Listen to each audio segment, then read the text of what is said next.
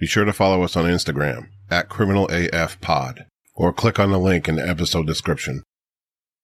For a narrative version of this episode, subscribe to The Serial Holic, available wherever you listen to podcasts, or visit www.theserialholic.com.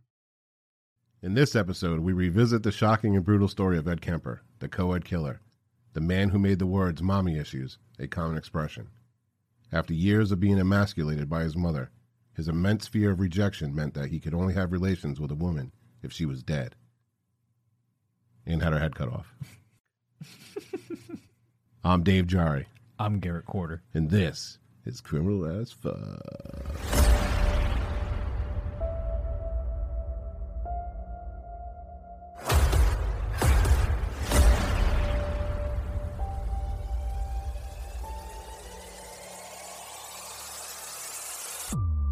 That is Criminal as Fuck.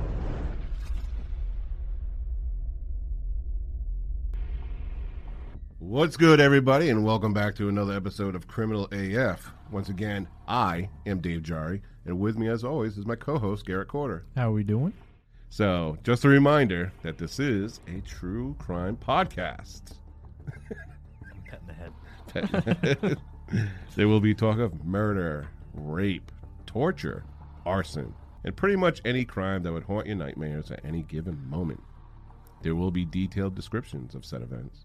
And there will be vulgar language, Garrett. Like what? Like, Okay. we understand that Criminal AF is not for everyone, but we just ask that you at least give it a try. And if it's not for you, hey, thanks for trying it out. But for this, welcome to the debauchery.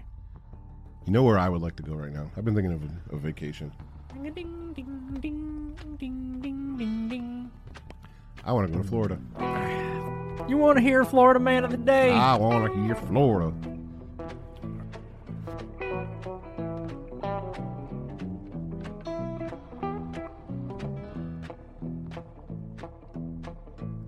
And today's Florida Man of the Day. Mm-hmm. Do you want to go to Florida, Dave? I want to go to Florida. I do too, actually. It's nice down there. I know, right now. Real nice. Fort Pierce. Fort Pierce, Florida. A man on a motorized lawnmower was arrested on a driving while license suspended charge after accusations he ran a stop sign and struck a car. An affidavit? Affidavit. Yeah, with a T. An affidavit states, yes, he was on a lawnmower. Fort Pierce police on February 14th went to South US 1 and Tumblin King Road after a report of a crash involving a lawnmower and a vehicle. The driver of a Dodge Charger told police he was eastbound on Tumblin King Road when a man identified as David Dixon, 54, ran a stop sign on a motorized lawnmower. He said Dixon struck his Charger before driving off on the motorized lawnmower maintenance. The way they called it, the motorized lawn maintenance implement. What? He said Dixon returned on a bicycle. What? He just stashed the...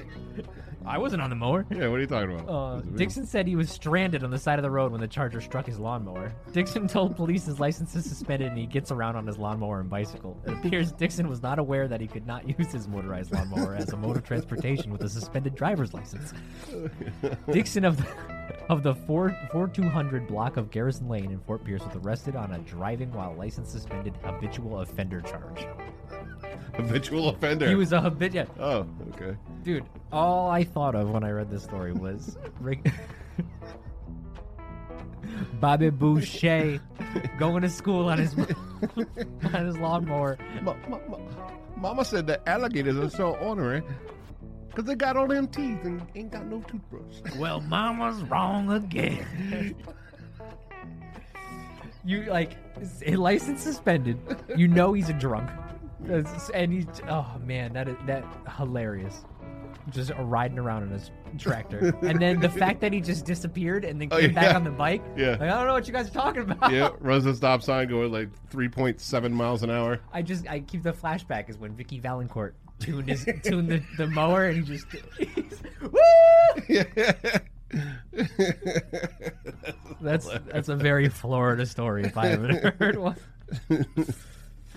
So here's chapter 1 of Ed Kemper, the co-ed killer. One of my favorites.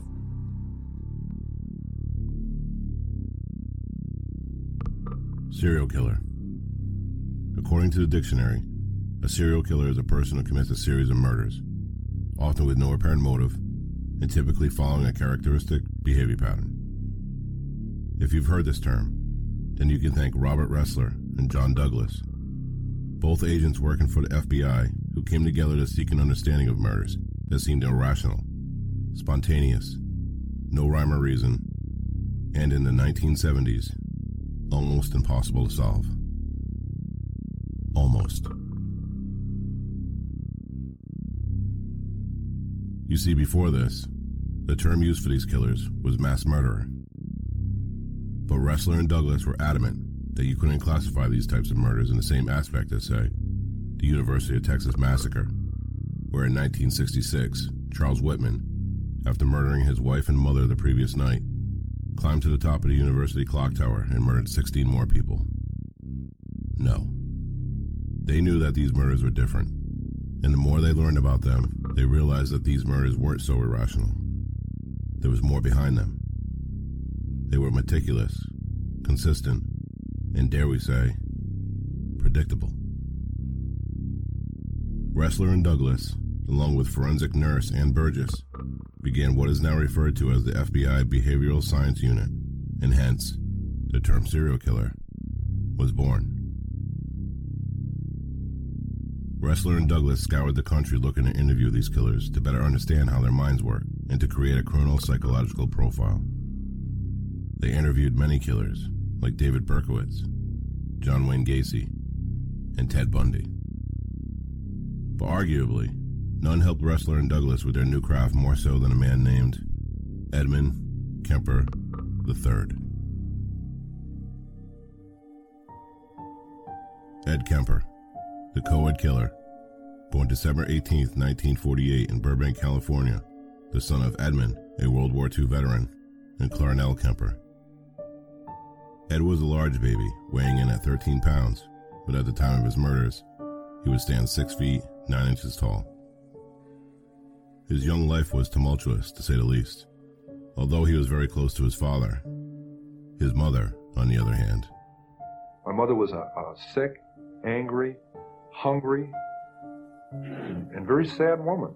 I hated her, but I wanted to love my mother. And I watched the alcohol increase. I watched her social life drop off. I watched her get bizarre.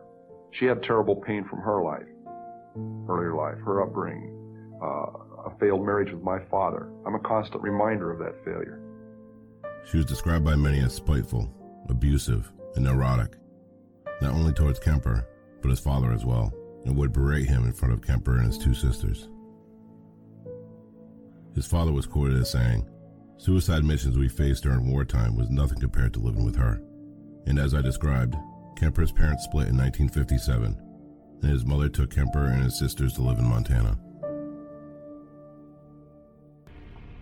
So the thing that I find pretty interesting, just to kick it off, I know it's not particularly Ed Kemper related, but I think the story of how they came about analyzing serial killers, coming up with the triad and everything like that, where, for those that don't know, the triad is animal torture, wetting the bed, and arson. Well, I mean, it makes sense that they would have come up with the behavioral, right?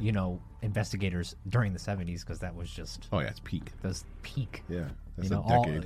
A decade of killing. Yeah, don't go hitchhiking in the 70s. That's for sure. But it's just amazing because they had to sit down with all of these individuals, and basically all right, what do they all have in common? The type of people they like to kill, all this kind of stuff.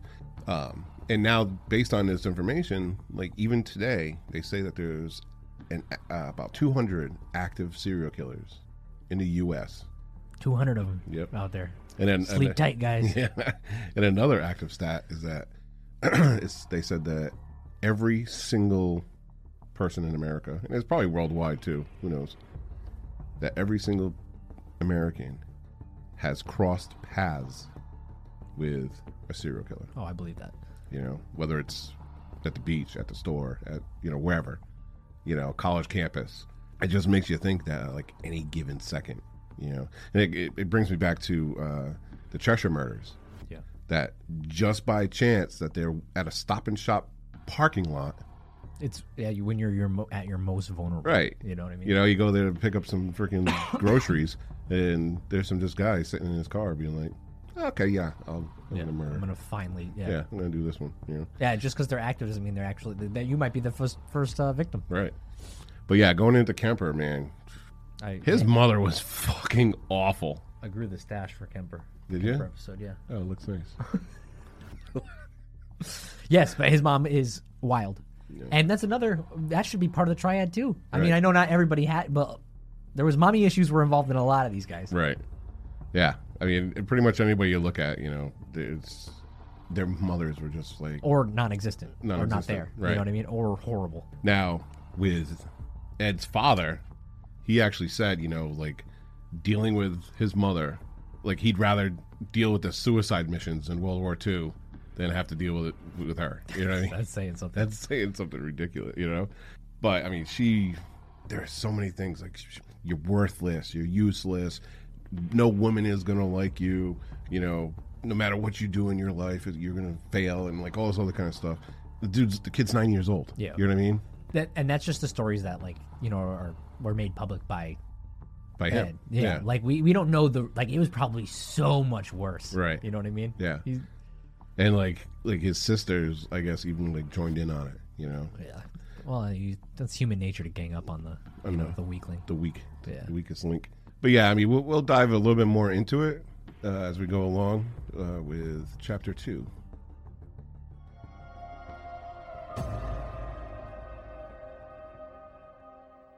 Now keep in mind, there are a few factors from within where things arguably could have changed the entire story. This could be one. Kemper loved his father and was deeply affected by having to move so far away from him. His mother, away from a man she constantly belittled, turned her attention to Kemper and in turn called him worthless, useless, and no woman would ever love him because he was pathetic. Now mind you, Kemper is just 9 years old. With his father nowhere around to take the brunt of his mother's daily tirades, Kemper began to act out.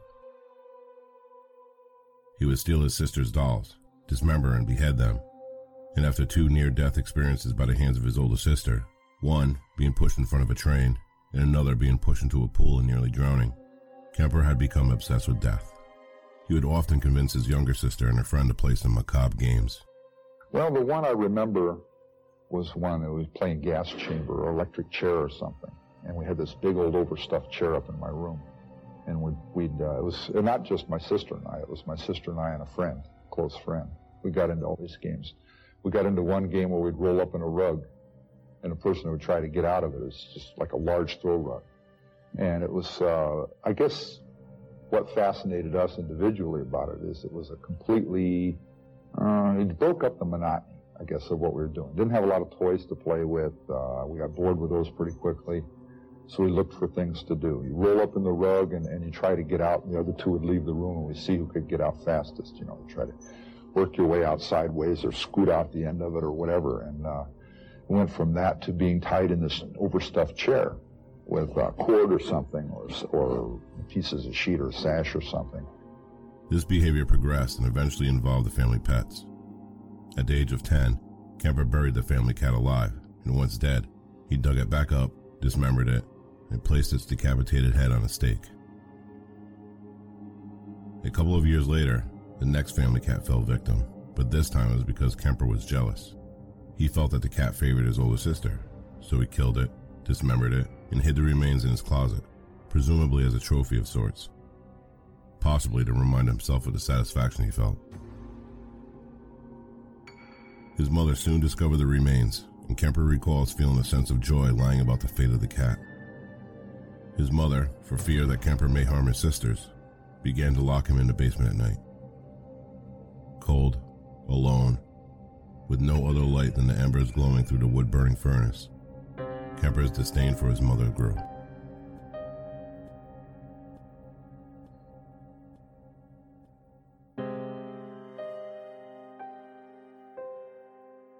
As I stated before, the factors within this story could have changed the ending. But for whatever reason, his mother chose locking Kemper in a basement rather than sending him to get help for his extracurricular activities. The next part of the story involves Kemper escaping the abusive grasp of his mother, as at age 15, Kemper ran away to California to be with his father. Now, some time has passed, and his father has been remarried. He couldn't be bothered with his teenage problem child, so he sent Kemper to live with his paternal grandparents. In his grandfather, Kemper found a relationship like the one he shared with his father as a child. Kemper grew very close and adored him. To give him something to do, his grandfather bought him a rifle for target practice and hunting. Kemper didn't share the same relationship with his grandmother, though, as she wasn't very far from what he had with his mother. Soon, Kemper grew tired of his grandmother's constant ridicule, so after a heated argument, he grabbed the rifle he received from his grandfather, walked up to his grandmother, and shot her in the back of the head. Twice. It was also stated he repeatedly stabbed her. A bit overkill, don't you think? Kemper patiently waited for his grandfather to return home from the post office. He loved his grandfather, but didn't want to see him upset that his wife was dead inside the house. Then, as his grandfather pulled into the driveway, Kemper greeted him with a bullet to the back of the head. So Kemper was going through a little transformation there, you know? Once his father left. You could say that. Once his father Getting left. drowned in the pool, Yeah. stuffed in a cupboard like Harry Yeah. Potter. Yeah. Pushed in front of a train. Yeah. He became obsessed with death, you know? So some of the things that he would do to act out, as we talked about, was like he would steal his sister's dolls and dismember them. Yeah. All right. So me and my buddies had this conversation once. Okay. You've obviously seen the movie Toy Story. Yes. And we got in a heated argument because I said that Sid, remember Sid the neighbor? Yeah. Clearly showed signs that he was going to become a serial killer Yeah. And they swore like, oh, what's a kid playing with his toys? Like, if you're dismembering toys and burning them alive, Yeah. you're like, that's Ed Kemper at the end of the day. Stuffing them with M80s. Yes. That's definitely Yes, a Kemper. that's what I said. Yes, I bet you the writers wrote that story about Kemper. They had to make the kids scary. That's true. That is true. But other than that, for a kid to grow up like that, well, I mean, there's no love there. Right. And then, he progressed from the dolls to actual living things. Mm-hmm. That's part of the triad. Yeah. That we were talking about earlier. Yep, with the cats. Buried it alive. Dug it up later just to see. Just to be proud of his work. Yeah. Yeah. Let's cut it up and see what happens. The basement thing is real. Is a real problem. Like that has to be emotionally tolling on a child's psyche. Yeah. So not only are you like ridiculed and verbally abused and whatnot throughout the day, now we're just gonna throw you in the basement, like the dungeon. Get into the dungeon now. That gives you a lot of time to like build up, like hate and fantasies and.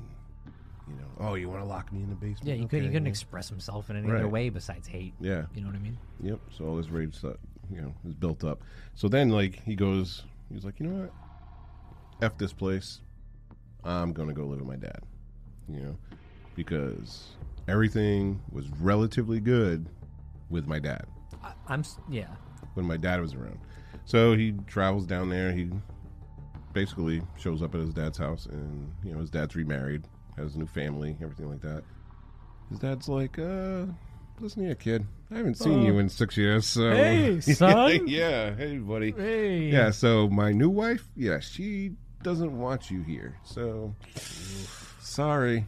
Go live with your grandparents. The one ray of hope that he had in his life. Yep. It's shot down again. Absolutely. So he goes and lives with the grandparents, and now... What Kemper finds in his grandfather is what he had with his father when he was younger. Like his grandfather is very supportive, he's easy to talk to, he's very caring with Ed. And Ed absolutely loves him. His grandmother, on the other hand, is a spitting replica of his mother. So, I mean, he's not catching a break no matter where he goes. So then he has this argument with his grandmother. I guess he wanted to go out, do target practice or whatever. And because his grandfather had bought him a rifle, to occupy his time. That's what you do back in the 70s. Hey, let's go target shooting, let's go hunting, whatever. And she was like, no, you're not going to go do that. And he's like, I'm going to do it. Yeah, I'm going to do it. Yeah. Except you're now the target. And he puts a couple in the back of her head. And I guess, he stabs her or whatever. He later on says that, why did you kill your grandmother? He's like, I just wanted to see what it felt like to kill somebody, It's crazy that was his first victim. Yeah. Was his own grandmother. Now, his grandfather is out of the house. He was at I think he went to the post office or something like that. As we said, Ed loved his grandfather, absolutely adored him, and he felt bad that he killed his grandmother. Not because the grandmother's dead, it's because it's going to upset his grandfather, and he doesn't want to experience that. He doesn't want his grandfather to go through with that and everything. So his grandfather comes home. He's like, "Hey, Grandpa, welcome back," and kills his grandfather. Yeah. That the logic there that if I just kill him, it'll make it all better. Yeah. Well, I mean, at least he doesn't have to deal with all that. In his thinking. So then, he basically confesses and calls his mother, and he's like, "Oh, I killed Grandma and Grandpa." Blah, blah, blah. So then he gets arrested at the age of 15, and he gets sent off to psych ward. You know what's crazy about that too is the vindication that mom felt at that moment too. Oh yeah, really kind of. I knew he was fucking crazy. That's what I'm saying. Yeah. It annoys me because I'm like I said, I'm not advocating for Ed Kemper by any means. Yeah. But we say this here a lot. We do feel for the child versions of these guys. The child versions. And he never had a chance. Yeah, and then on top of that, knowing that she probably was just like, "See, that's why I made him sleep in the basement. Mm-hmm. I knew he was going to do some shit like that. He could have hurt my babies. Yep. That was your baby, dude." Yeah. Yep. And you fucked him up. All right, so we'll go into his little stay at the psychiatric hospital in Chapter 3.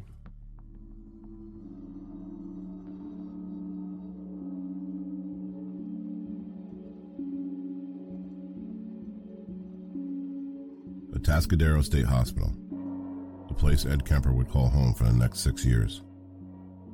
Not home in the sense of white picket fences, puppies, and apple pie cooling in the windowsill. It's where the criminally insane go to live out their years, and Ed stood out from the rest. I know, he's 15 years old and stands well over 6 feet tall. Of course he's going to stand out. What I mean is, the doctors were puzzled as to why Ed was even there. During his trial, the court-appointed psychiatrist diagnosed Kemper with paranoid schizophrenia, a mental disorder where people lose touch with reality. Once at the hospital, the doctors ran a series of tests as per protocol. They disagreed with the court psychiatrist's diagnosis and re-diagnosed him with having passive-aggressive personality disorder. They also tested him for his IQ. Kemper scored a 145. Baffled and thinking the results were incorrect, they ran another IQ test. They were right. The results from the first test were incorrect. This time, he scored a 160. Ed Kemper was a genius. There are a couple of other things Kemper developed while at Atascadero. Compulsive masturbation, along with violent sexual fantasies. This occurs when a child reaching puberty has pre-existing anger and aggression issues, coupled with discovering their newfound sexuality. In Kemper's case, this was just a matter of time. However, he developed a coping mechanism during his early years of torment. He coped by appearing to the outside world as normal. Kemper did his best to put forward that impression, going as far as to earn the trust of his doctors. While there, Kemper became a member of the JCs and assisted them with testing other patients. By doing so, this gave Kemper the inside track as to how to pass these tests. By the time he was 21, Kemper was cleared to be released as his doctors declared that he was rehabilitated. Against their strong recommendation, however, Kemper moved back in with his mother. I got paroled to my mother. Atascadero decided that I didn't never need to talk to her again at all. Don't give her a Christmas present. Leave her alone. She got her pound of flesh out of you. I wasn't sniveling about my mother to them. I didn't like to hear what they had to say about her. Now living with his mother in a suburb of Santa Cruz, California, Kemper assimilated himself back into civilian life. He took some classes at the community college and held a few odd jobs. He also began hanging out in one of the cop bars in town, the Jury Room, and befriended several Santa Cruz police officers. They loved this friendly, funny behemoth of a man, and he soon applied to become a California state trooper. But because of his 6'9" frame and weighing 300 pounds, he failed to get into the academy. This didn't change the friendship he developed within the police department, though. They gave him a training officer badge. He drove a car similar to that of an officer, and it was stated that one officer even allowed him to borrow a gun. Shocking, I know. But don't forget, this is the early 1970s. As far as these officers knew, Kemper was just a gentle giant. After getting a job working for the Department of Transportation, Kemper got into a serious motorcycle accident. No longer able to work, he was awarded a $15,000 settlement. It doesn't seem like much by today's standards, but in the 1970s, it equated to $95,000. With a volatile concoction of money and way too much time on his hands, Kemper began traveling to college campuses and local highways.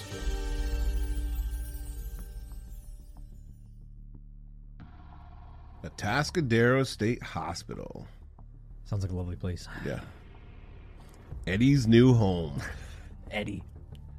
So he goes to the hospital, and they're like, I don't think this guy's schizophrenic. Let's run a couple other tests, you know. So they actually find out that he actually has passive aggressive personality disorder, you know. So they ran a few other tests, and come to find out, Mr. Kemper is a freaking genius, you know. IQ of 145. Yeah. You know, and one of the things that Kemper has adapted to his personality is that he can now assimilate into any socio situation. So when he's there, you know, he actually like pretends that he's normal. Yeah, he's picking up on social cues. Yeah. He's like, which is hard for Right. a lot of Yeah. broken individuals. Exactly. So he's like, okay, this is how I'm supposed to act. Yep. You know, so I'm just going to bide my time. You know, I'm going to do what I need to do, and you know, any sessions that I have, just nonchalant. Yeah. Okay. He's out there with the hairnet serving Yeah. the lunch and Yeah. You know, and he actually built so much trust with the doctors that they started giving him like doctor responsibilities, so to speak. You know, like handing out the tests and whatnot for other patients and stuff. Yeah. And while he's doing that, unbeknownst to them, he's learning all the answers. those are the scariest people. You know what I mean? You know what I mean? Yeah. That's He's like, yeah, no problem. I'll take care of that for you. He's probably like a speed reader too, you know, Yeah. with a photographic memory. So he's just like, bloop, just scans the whole freaking test, and now he knows what to say. And it pays off because when he turns 21, baffles me that a man killed 2 people and like, yeah, just to see what I felt like. I just want to see what it felt like. we're just gonna reinstate him into society. Yeah. So now, when he's released, you know, the doctors are like, listen, you cannot go back to your mother's house because she is the root of all evil. And, Oh, I'm sure there's many, therapy sessions about his mother. Right. And where does he go? Goes right back to mommy. He's assimilating himself back into the, civilian life. You know, he takes some college courses, he gets a job. And one of the things that he does is he starts visiting the jury room, which is known as a cop bar. So now, all the skills that he picked up in the hospital of how to appear normal and how to, now he's making friends with all these police officers. That's crazy. And he actually tries to become a state trooper. But, dude's like a mammoth, And the weird thing is that he's 6'9", and the cutoff for a state troopers was 6'8". So if he was like an inch shorter, Yeah. He would have been a state he trooper. would have been a state trooper. Which is just freaking blows your mind. 6'9" is in person. Is like when you hear it, it doesn't. When you see somebody who's 6'9", you look, you're like, wow. Yeah, we did a meet and greet one time with the UConn basketball players. You know, one time. And I was sitting in line, and I'm like, oh, okay, yeah. And they stood up to take a picture, and I'm just like, what? It doesn't. It looks weird. What? It looks weird. I feel like a midget. I'm 6 foot, you know, and you're like being towered over by these guys. It's crazy. So now he made all these friends with these cops, and the cops, you know, like, oh, you know, you had an interest in the police academy, you couldn't make it, but you know, here's a training officer badge, you know, so you can. It's like Dwight Schrute. Yeah. So you can help us out or whatever. You know. Volunteer sheriff's deputy. Part time. You know, they give him, you know, and allegedly one of them gives him a gun to borrow. It's like, oh yeah. You can tell it's the 70s. Yeah. They're like, here you go. Do whatever you want with this. So, but you know, yeah, it's like the 70s. But Kemper was the gentle giant, you know what I mean? So everybody loved him. So he ended up getting into an accident. And he was awarded a $15,000 settlement, which nowadays is almost $100,000. That's a lot of money back then. Yeah, he's back with his mother. They're fighting again. He's got the cops on his side, giving him guns and you know everything. And he's like, "What do I do with my time?" Yeah, and now you don't have to work, so he's just gonna stew. He's gonna think. Yep. You know, he does have like he does like little odd jobs here and there, but. Most of the time he's like, yeah, I want to go.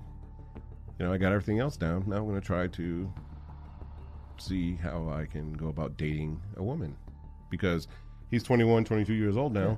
Never had a girlfriend.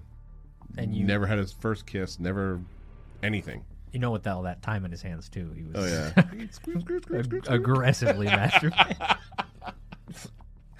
He found that his sexual awakening. Yep. So now when he goes out, you know, he discovers that dealing with doctors is one thing, dealing with police officers is another, but dealing with women, it's a whole new ballgame. A group setting, it's very easy, to, you know, insert yourself in that group. But when you have to actually have intimate conversations, you got to hold the conversation yourself. Yes, that's when people will be able to pick up on those red flags. Right. Yeah. So we'll see how that turns out in the next chapter. Yeah.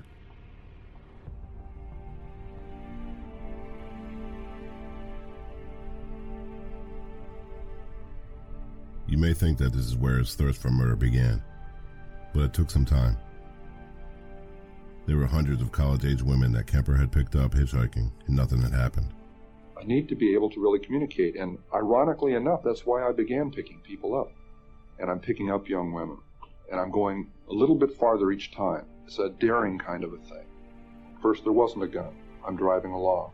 We go to a vulnerable place where there aren't people watching, where I could act out, and I say, no, I can't. And then a gun is in the car, hidden. And this craving, this awful, raging, eating feeling inside. I could feel it consuming my insides. This fantastic passion was overwhelming me. It was like drugs. It was like alcohol. A little isn't enough. At first it is.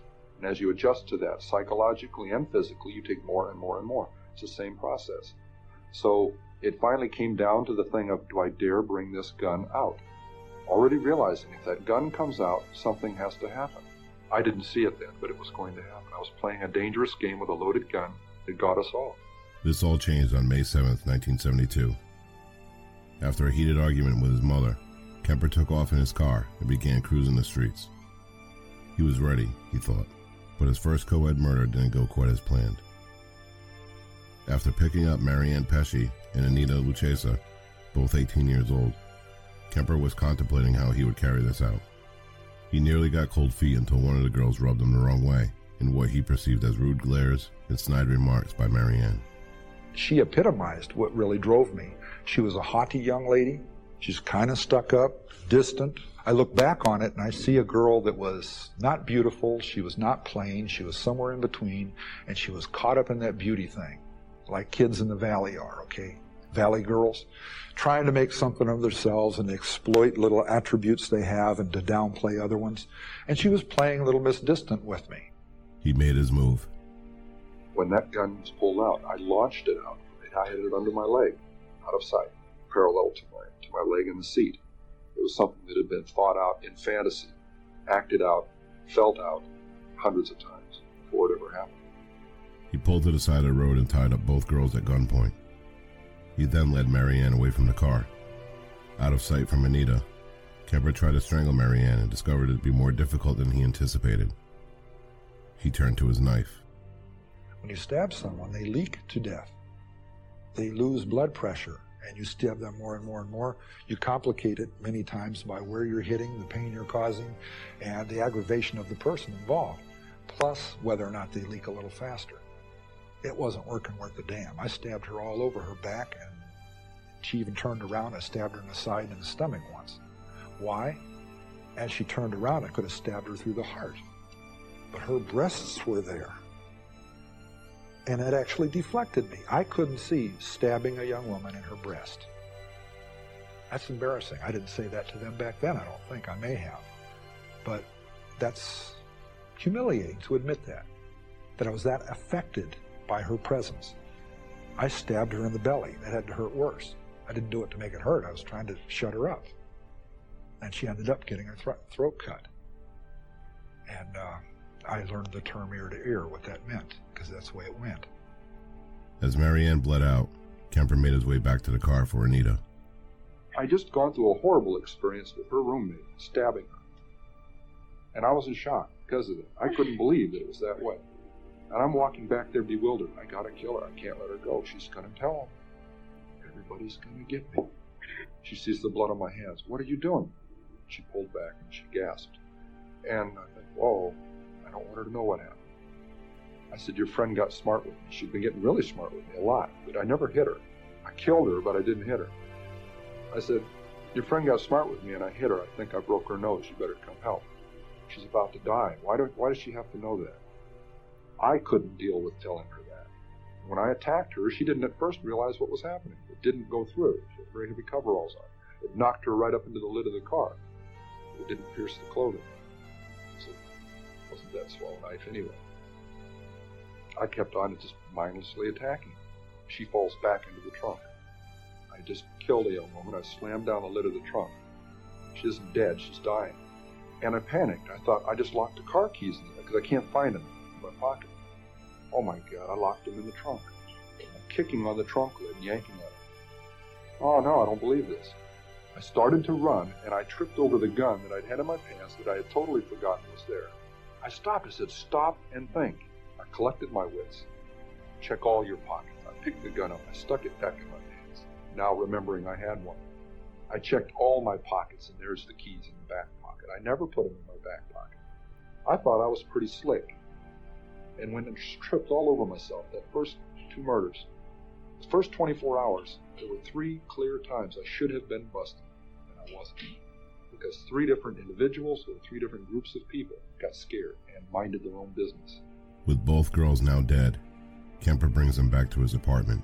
He decapitates them and then has sex with their lifeless bodies and heads before disposing of them the next day.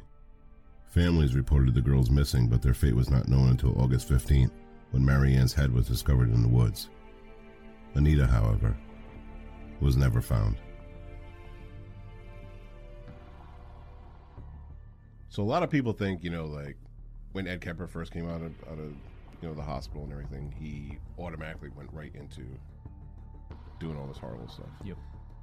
But it actually took numerous car rides, numerous people. I mean, we're talking hundreds. I mean, he tried to become a state trooper in this time. Yeah. Yeah, multiple women he Yeah. picked up for rides. Yep. It didn't. And each time, I think he was actually legitly trying to find a girlfriend. I think he was too, because he actually went on a date with a woman. Yeah. Like a legitimate date. And he had no idea how to act. He's 21, but Do you like cats? Yeah.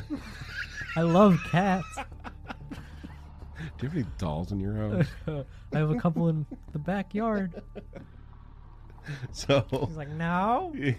So this date is god awful, and of course, he never speaks to this woman again.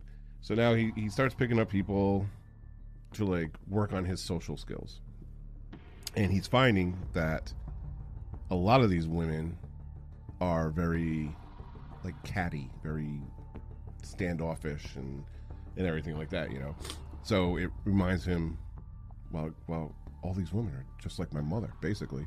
You know, so each ride a little bit builds up, a little bit more, a little bit more, a little bit more.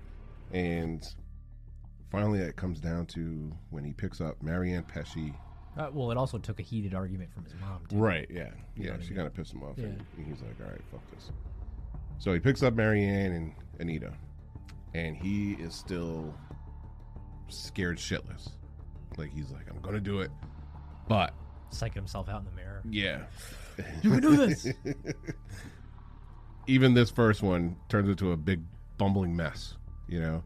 He's like dropping his gun. He locks his keys. He loses his keys. He doesn't know what the hell's going on.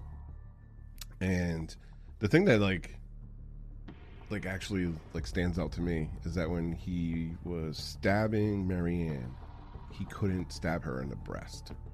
Yeah, You know? listening to him Right. talk about the killings Yeah. is very... Because he's very eloquent the way he speaks. And, Right. And, you know, a side note, I always said this, and it's kind of like demented to say, but if I were to have a best friend, you know, as a serial killer, I would want it to be Ed Kemper. Because I could just sit there and listen to him talk forever. I know what you're saying. You know what I mean? He's just the way he speaks. I mean, he's talking about cutting off women's heads and putting them on sticks and like all this Yeah, other but kind of he shit. says it like a scholar. Right. You know what I mean? It And sounds it's like, oh, it sounds really? like Oh. a psych class, like you're taking a psych class. Exactly. You're like, wow. Yeah. Oh, let me take notes. You Yeah. know. So he doesn't want to stab Marianne in the breast. Whatever. That just stood out to me. So Yeah. he kills Marianne and he moves back to Anita, and for some reason he doesn't want Anita to think that he did anything bad. You know. But obviously he's covered in freaking blood. You know what I mean? Yeah. So he made it, you know, like, oh, I punched her and I broke her nose. No, you didn't, dude. You freaking gutted her, basically. So then he takes that knife and he starts stabbing Anita. Puts them both, you know. Those poor girls too. Like, wow, you just had to rub the guy the wrong way. You had to say Yeah. some snooty comment or Yeah. whatever. Damn. Yeah. So I mean, well, you just don't know, you know. I mean, if I got into a car, which I never would, but if I got into a car and the guy automatically was like weird as fuck, Yeah. like my reaction is going to be probably the same way. Like, bro, just get me to where I got to go. Yeah, Don't yeah. talk to me. I don't want to have this conversation. You know what I mean? Or just like, hey, pull over here and let me out. I'm done. You know? So he starts freaking out. He's got two dead girls here on the side of a road somewhere. Loses his keys. He's like, fuck. He's just going to like hoof it. He's like, I'm out of here. Fuck this. And then he's running. The gun falls out. And It sounds like a mess. I know. Yeah. It's like the Keystone Cops. So that so as the gun's falling out, he's like, all right, take a deep breath, slow down. His fucking keys are in his pocket. So then he takes them back to the mother's house. And he ends up dismembering them, has sex with their heads. All right.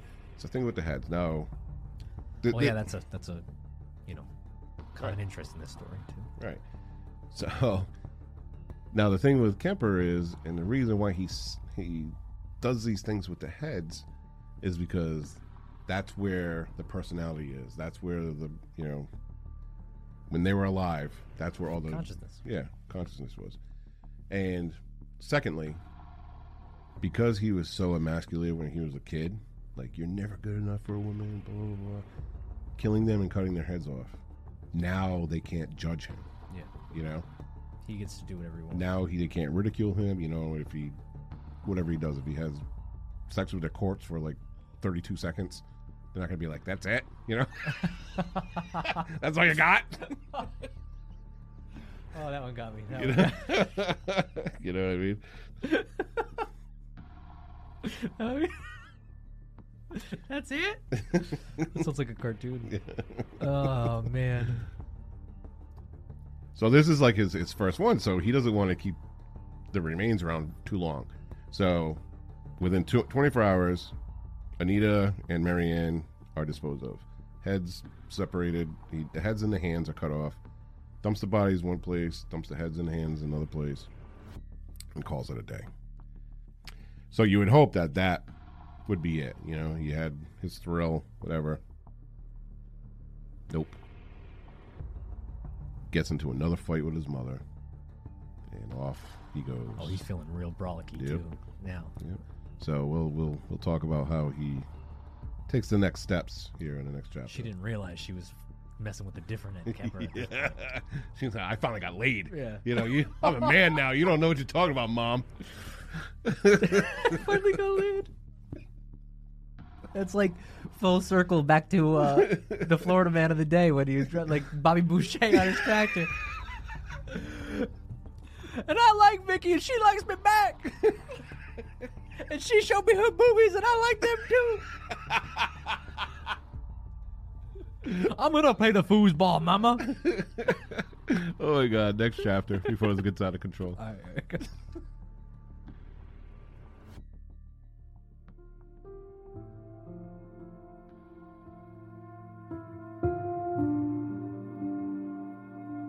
A serial killer was born. Any release Kemper felt from the murders of Marianne and Anita was soon gone. Still fighting with his mother, Kemper took to the streets. Here on September 14th, 1972, he found 15-year-old Eiko Ku. After deciding it would be quicker to hitchhike than wait for the bus to take her to dance class, she soon found herself in the front seat of a car belonging to Ed Kemper. Although all of his cold-blooded murders will pull at your heartstrings, this one, in particular, and what Eiko does, will leave you gasping. One victim let me back in the car. I locked myself out. She opened the door for me. My gun was under the seat. What in the hell am I doing telling you that? Am I a masochist? Am I looking to be tormented further? I'm trying to show you just how awful this got, how commanding these rages got. Unlike Marianne and Anita, whose bodies were disposed of in the first 24 hours, Kemper hung on to Eiko a bit longer. Thursday night, I killed her. I took off Friday. I didn't go to work. I called in sick, took CTO. Dismembered her body, got rid of her body, but kept her head in her hands because they're identifiable. They're highly identifiable. I kept those at the apartment. That Thursday night, I took her. Friday morning, she was dismembered. Friday night, she was disposed of. Saturday morning, I left. And I wasn't satisfied that I took the head along in the hands, but I couldn't put them someplace that could be sure they would be dug up by an animal or just be somewhere. It's scary going out there trying to bury somebody or dispose of body parts in a community or out even in the boonies where you don't know where you're at and who can come up at any moment. I had some real close calls there where people had come out of nowhere. It was around this time that police and campus security put out a bulletin urging women not to hitchhike, adding if they must, only get into cars that have a campus parking sticker.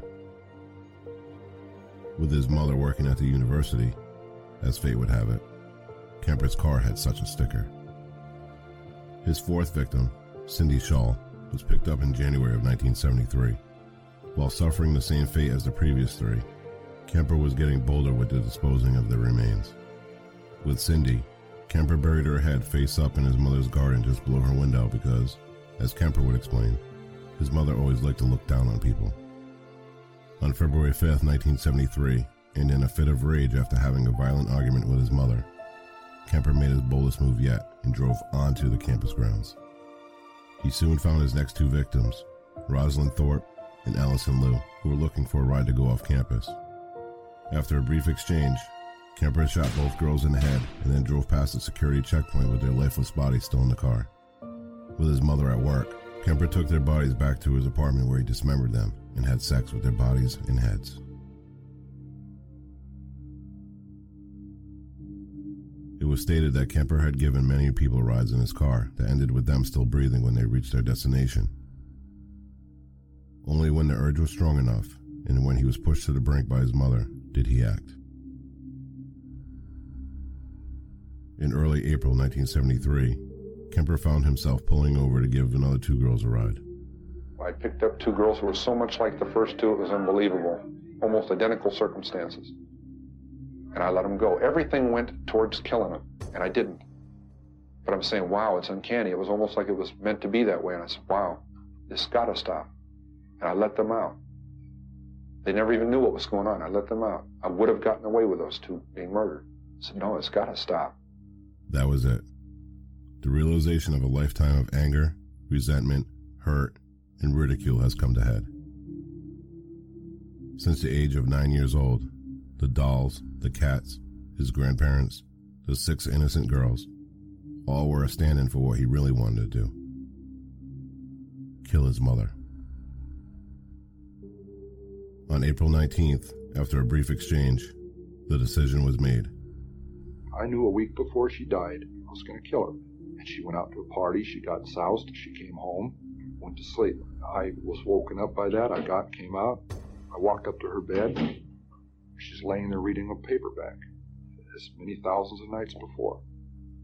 And she said, "Oh, I suppose you're going to want to sit up all night and talk now." Shit. I looked at her, I said, "No." I said, "Good night." And I knew I was going to kill her, you know? And it's so cold, it's so hard. It hurts. Because I'm not a lizard, I'm not from under a rock. I came out of her vagina. I came out of my mother. And in a rage, I went right back in. For 7 years, she said, I haven't had sex with a man because of you, my murderous son. It's one of our arguments. I cut off her head, and I humiliated her corpse. I have to interject for a moment. Kemper states that he humiliated her corpse. In my opinion, that's putting it lightly.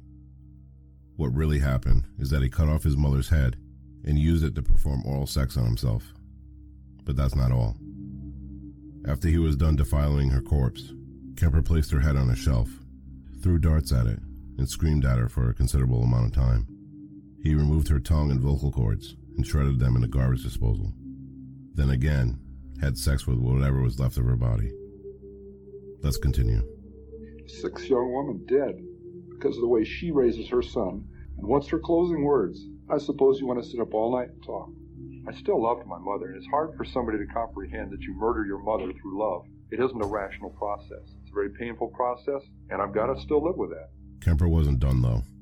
There was one more person he decided he needed to take care of in order to stop his rampage. His mother's best friend and partner in Kemper's torment, Sally Hallett. After hiding what was left of his mother's remains, Kemper called Sally and said his mother would like to invite her over for dinner. When she arrived, he strangled her to death and put her body in the closet. Kemper then fled town. He stopped at a payphone and called the Santa Cruz police to confess. Now remember, Kemper was a friend to a lot of these officers, so at first, they didn't believe him. It is said that some of them even laughed it off. Kemper had to keep calling back until he spoke to someone who would believe him. Police sent a squad car to the house to perform a wellness check, and with the grisly sight of what remained in the house, Ed Kemper's reign of terror was over. A serial killer is born. Wow. You know, first off, right off the rip, there's a lot of killing going on in this apartment. Yeah. How like, even if the mom's working, you got to come home and smell like copper. Like, how do you just dismember bodies and then not clean it? Like, I don't know. I have no idea. Does she not go in one side of the house or the apartment? I don't know. Apparently she comes home freaking drunk half the time, so who knows. But yeah, he moves off to Aiko Ku, 15-year-old. And this is like, actually, like, I mean, they're all really sad, but this one kind of hits me a little bit because Kemper got out of the car and he actually locked himself out. All right, and this is like, you know, he's already made like a move to like be aggressive towards her. Yeah. And he's like, can you let me back in a car? And like she lets him back in. You know, it's like, oh my God, why? What are you doing? Why? Don't do that. And you know, he had the gun underneath the seat and everything. So he ends up taking her, kills her, brings her back to the apartment, cuts off her head and hands, does what he does with the head. Unlike Marianne and Anita, he holds on to Aiko a little bit longer. Part of it, you know, he said 15. Yeah, he says it wasn't because she was young. No, like he says that he was fearful. You know, he didn't want to dispose body parts anywhere. Yeah. But me personally, I think it was more of a sadistic reason why. Like he wanted to hold on to it a little bit longer. You know, he disposes of Aiko and he moves on to Cindy Shaw. Cindy Shaw Puts up a little bit of fight. Obviously, doesn't work. So he brings her back to the apartment again. This time, he keeps the head and he buries it in the garden, right outside the kitchen window. And he buries the head face up. Now, I heard two versions of this, and they're both basically the same thing. One, because his mother liked to look down on people. Yep. And the second was that his mother always wanted people to look up to her. So either way you look at it, there was a significance in him burying her head that way. So he goes off and becomes more and more brazen, and he actually picks up two girls, kills them basically on campus. And at this time, all these kidnappings, all these, missing people. So now the university, they're telling everybody don't take rides from strangers, only travel in twos. Yeah, and only get into a car that has a campus sticker. Well, Ed's mother works there, so his car has a sticker. So that didn't help out too much. So he actually kills these two girls on campus, and he drives past a security checkpoint. And they were shot in the head too, so that, there was splatter. Oh yeah, so he gets by. I mean, he could have got caught so many freaking times, and he just didn't. Goes through the usual routine with them, and picks up two more girls. And at this point, he's like, "What the fuck am I doing?" Yeah, you wanted to stop. These girls aren't where my hate and my rage is coming from. It's coming from... You know who it is. Yeah, it's coming from Mrs. Kemper here. He ends up having, one last little argument with his mother. She basically says, why do I want to freaking talk to you all night? You know what I mean? And he's like, okay, all right, we'll see how this goes. So he ends up killing her with a claw hammer. And what a way to go out. Yeah. Well, I guess she was sleeping and passed out, so I don't know if she really felt anything, but still a shitty way to go. So he does his usual thing, chops off her head, and even you had to hesitate. Yeah, there. Even you, the serialholic himself, had to fucking hesitate there. And has his way with his mother's face. Oh, yeah. What a weirdo. He puts her head up on a banister there. He's throwing darts at it. He's screaming at her. He's like, "Fuck you, you fucking bitch! This is what you did!" And blah, blah, blah. For hours, just having a complete meltdown. I just got the craziest visual in my head about him dancing around the living room, playing music. Yeah, fucking just man, what a just in a complete trance. Oh yeah, at this point, you know what I mean? So all his crazy came out at once. Yeah. Right? So in the story, I mentioned that he cut out her tongue and vocal cords and shredded them in the garbage disposal. Apparently, that's incorrect. The garbage disposal was broken. So he tried to. Well, it makes sense. He never wanted to hear her speak again. Right. And when he tried to do that, he basically said, it figures. She still got one up on me. Yep. I couldn't completely shut her up. So another thing that kind of creeps me out is when he talks about, I came out of her vagina, and with a rage, I went right back in. Oh. So he's probably excuse my language. He's hate fucking her. Oh. Corpse. Ugh. So when he's done with that, he's got all that out of his system. He actually goes to the jury room to visit his police officer drinking buddies.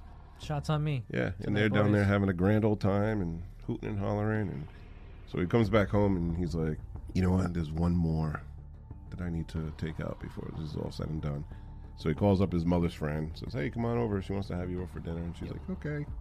So she gets there and Kemper strangles her and that's that. Hides her body in the closet and leaves town. He ends up in Colorado. And he's like, why am I running? I'm just done with all this. This is stupid. So he pulls over, I believe it was in Pueblo, Colorado. Gets on the payphone and calls the Santa Cruz Police Department. One of his friends that he knows there. The friend answered. He's like, hey, what's going on, Ed? And Ed's like, hey, listen, I murdered my mother and her friend. You might want to go by the apartment. And the cop was like, yeah, right. Yeah, okay, buddy. Yeah, okay. Stop messing with me. Yeah, good old Ed, And they actually hang up on him. But if you think about it, he's probably said some crazy shit Oh, yeah. to them, like at the bar. You know what I mean? Like, whoa, like, so, like, hey man, come down. Like, Yeah, right. Like, that's just crazy Ed talking about killing people. And Yeah. stuff. So he actually had to call back a few times for them to actually take him serious. They're like, all right, we'll send somebody by, Ed. You know, stay right where you are. So the cops go there and walk in, and they're like, oh shit. And there was like a letter, like saying, I'm not sloppy. Sorry for the mess, gents, but I had to go. You know. Jesus. The Colorado police pick him up, and that's the end of it. The end of Ed Kemper's reign. Yeah. Little did those guys know he was dancing around the living room. Oh yeah. Like Buffalo Bill and Yeah, probably swinging his mother's head around. Woo!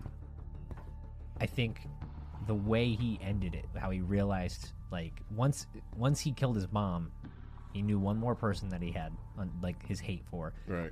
and he was done. Mm-hmm. I think do you think that if he killed his mother initially, those girls would have been like he would have never turned to killing females? I think so. Yes. He didn't want to keep killing Right. these girls. I don't. It's interesting to see that happen. Yeah. 'Cause normally, serial killers like the hunt. They like the preying on, small, like younger females, smaller females, and Yeah. Vulnerable. vulnerable women. It wasn't about that for him. It was the hatred of his mom. Yeah, and he didn't have the balls to do it to his mother. Yeah. At first. She still had control over him even Yeah. at that point. Yep. You So know? he was directing his anger elsewhere, and unfortunately, 6 women lost their lives. You would say Ed Kemper's your up there on your list? Oh yeah. Yeah. Yeah, he's my numero uno. As He's far as interesting personality. Yeah. The head thing is crazy. Crazy thing. Like, I'm a man now, mama. all right. Well, great episode. Yeah. It was a blast. So just before we go, to become a criminal on Patreon, visit patreon.com/criminalaf. There's 4 tiers. You can donate as little as $2 a month to help the podcast. And for those who select the Kemper and Bundy tiers, you get an exclusive I'm a Criminal Patreon shirt to rep your favorite podcast. And Exclusive. exclusive. Like nobody else will get these except for the Kemper and Bundy people. Now, for everyone $5 and above, you'll get our Patreon-only episodes called True Crime Fast Facts, where we discuss current true crime events. And that's all at patreon.com/criminalaf. You can also gift us a one-time donation through PayPal on our website. Just go to criminalafpod.com and click on the donation tab. Any and all donations are greatly appreciated. Absolutely. Please go follow us on all of our socials. On Instagram, it's @criminalafpod. Twitter, it's @criminalaf. TikTok, @criminal_AF. And if you love what we're doing here, please leave us a review on Apple Podcasts. Click 5 stars on Spotify or wherever you listen to podcasts. Your positive reviews bring awareness and bump us up in the rankings. Absolutely. And if you're watching us at Criminal AF on YouTube, like and subscribe so you know when our next videos drop. And be sure to leave a comment. To leave us a voice message, go to our website or click on the link in the episode description. Any questions we receive will be played and answered in our next episode. We'd love to hear from you. Yes, please leave us a message. Now, for merch, you can go to criminalafpod.com and click on shop. There's tons of great merch to rep Criminal AF and show your support. And with that, until next time, see ya.